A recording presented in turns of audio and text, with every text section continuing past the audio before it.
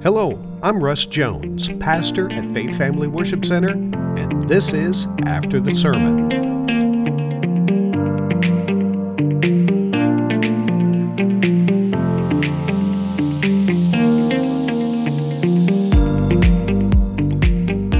Well, welcome to this week's episode. I'm going to share with you thoughts and challenges I couldn't share with you in my morning message.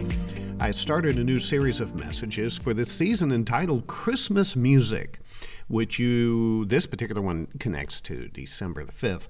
You'll be able to watch it at ffwc.us, or you can check out our YouTube channel at Palm City, FFWC Palm City. There's a lot of music in Christmas. I'm dreaming of a white Christmas, Silver Bells, Silent Night. We could do this all day, couldn't we? What's your favorite? Think about that. What do you like listening to in the Christmas season? But I don't think you realize that there is a lot of music surrounding the birth of Jesus. This week's message is about Zechariah, the father of John the Baptist. But there's also Mary's song, the angel song, and even Simeon's song. I focused on Zechariah. He's the first one out of the gate. And Zechariah was a priest. He was a priest that served in the temple, who basically served unnoticed and in silence. We really don't know of him before. Anything that really just stands out in either in the Gospels or even in history. Faithfulness is a powerful thing. And one of our assumptions is that powerful things are noticed and honored. And that's true. We do.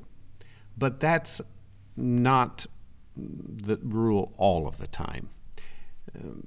Let me give you an example. The power company faithfully keeps your lights on, but you never call them and say, "Hey guys, good job." Why? Because you pay them to do that. But how many awards are given to married couples who remain faithful for 50 years and to each other? None. Do we notice the employee who never takes a day off and never calls in sick? Never. We are a people who notice the mistakes and failures of others, but ignore the faithfulness of those who are hardworking, honest, and responsible. And now I think about that, it's kind of sad, isn't it? We notice that Zechariah we know that Zechariah was struck mute by the angel Gabriel for questioning the word of the Lord. Not a good idea, right? But what about his many years of faithfulness that qualified him to be the father of John the Baptist? What about the years of faithfulness to his wife Elizabeth? What about his years of faithfulness to serve God at the temple, to teach the word of God to others? He was a tither. He would have to be a merciful, compassionate man to be a God-honoring, worshiping Hebrew. If he had been unfaithful in any of these areas, he would have been discharged from his duties, dishonored in the community, and disowned by his own family. At the conclusion of my message, I asked, what do you do whenever God is silent? And the answer is, remain faithful. Don't give up. Don't quit. Why? Well, first of all, because in these times of silence is when your faith will grow the most. Wilderness or desert experiences teach you to rely on God when there seems to be no way. Now, I can go about this all day long, really. But silence brings your faith to the surface. Silence will cause you to grow in your faith, to find what you need. Silence will make you use your faith in ways that you didn't think possible. So how do you remain faithful in silence? Watch what God is doing in other people's lives and don't get bitter about it. God is always showing himself to be real and true. If he's not doing it in your life specifically at this moment, look around and see what he's doing in other people's lives, and it will reassure you God is alive and well, and he is not ignoring you. Find your promises and keep them before you. God isn't a liar, and he isn't going to start with you either. What does his word say about your particular situation?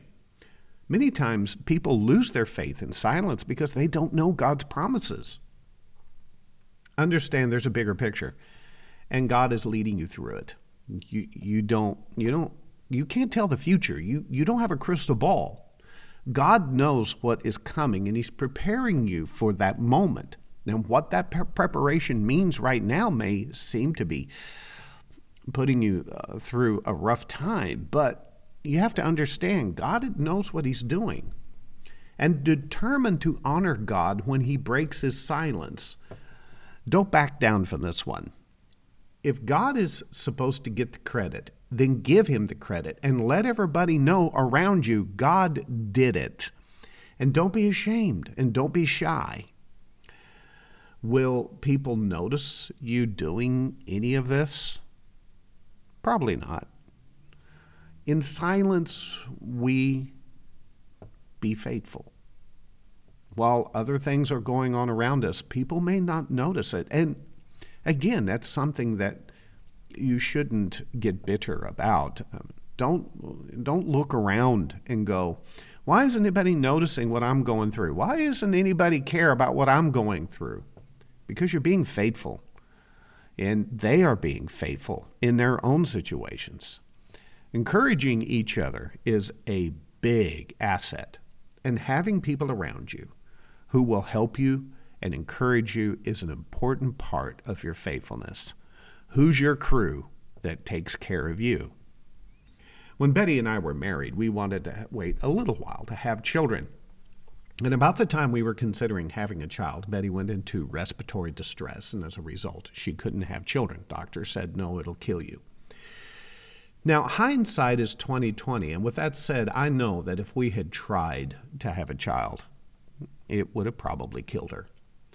For years we prayed, but no answer. Just silence. Then one day the doctor told us, he asked us, why haven't you had children? And we told him, it's because you said so. And he goes, I don't understand. But anyhow, he says, you're fine. Just go ahead. Have some kids. She had been healed of so many things. For that statement to become a reality, it's just mind-boggling. Really.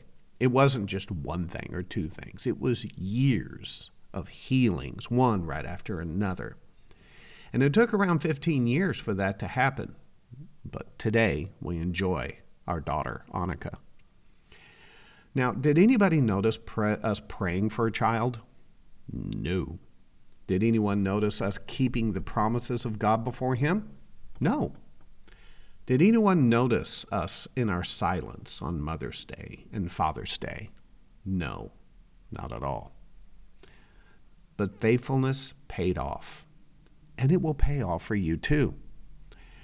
So whatever situation you're going through right now, remember, it was Zechariah's faithfulness that qualified him to be the father of John the Baptist, even though in the moment he, in his faith, had a hard time, and Gabriel's like, you want proof? Well, here, just sit in silence for the next 9 months. That'll be proof enough to you that what God's word is saying is going to be true. And I'm not saying that God's going to come down and you're going to end up being mute, but I am saying is that these opportunities that are given unto you, allow God to be God. Allow Him to do what He does best, even in the midst of things that cause you to question what in the world is going on.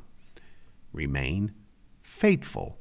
Father, I thank you for what you've done, for your many blessings, and I pray that each and every one of us here, under the sound of my voice, will look to you and say, please, please, help me to be faithful.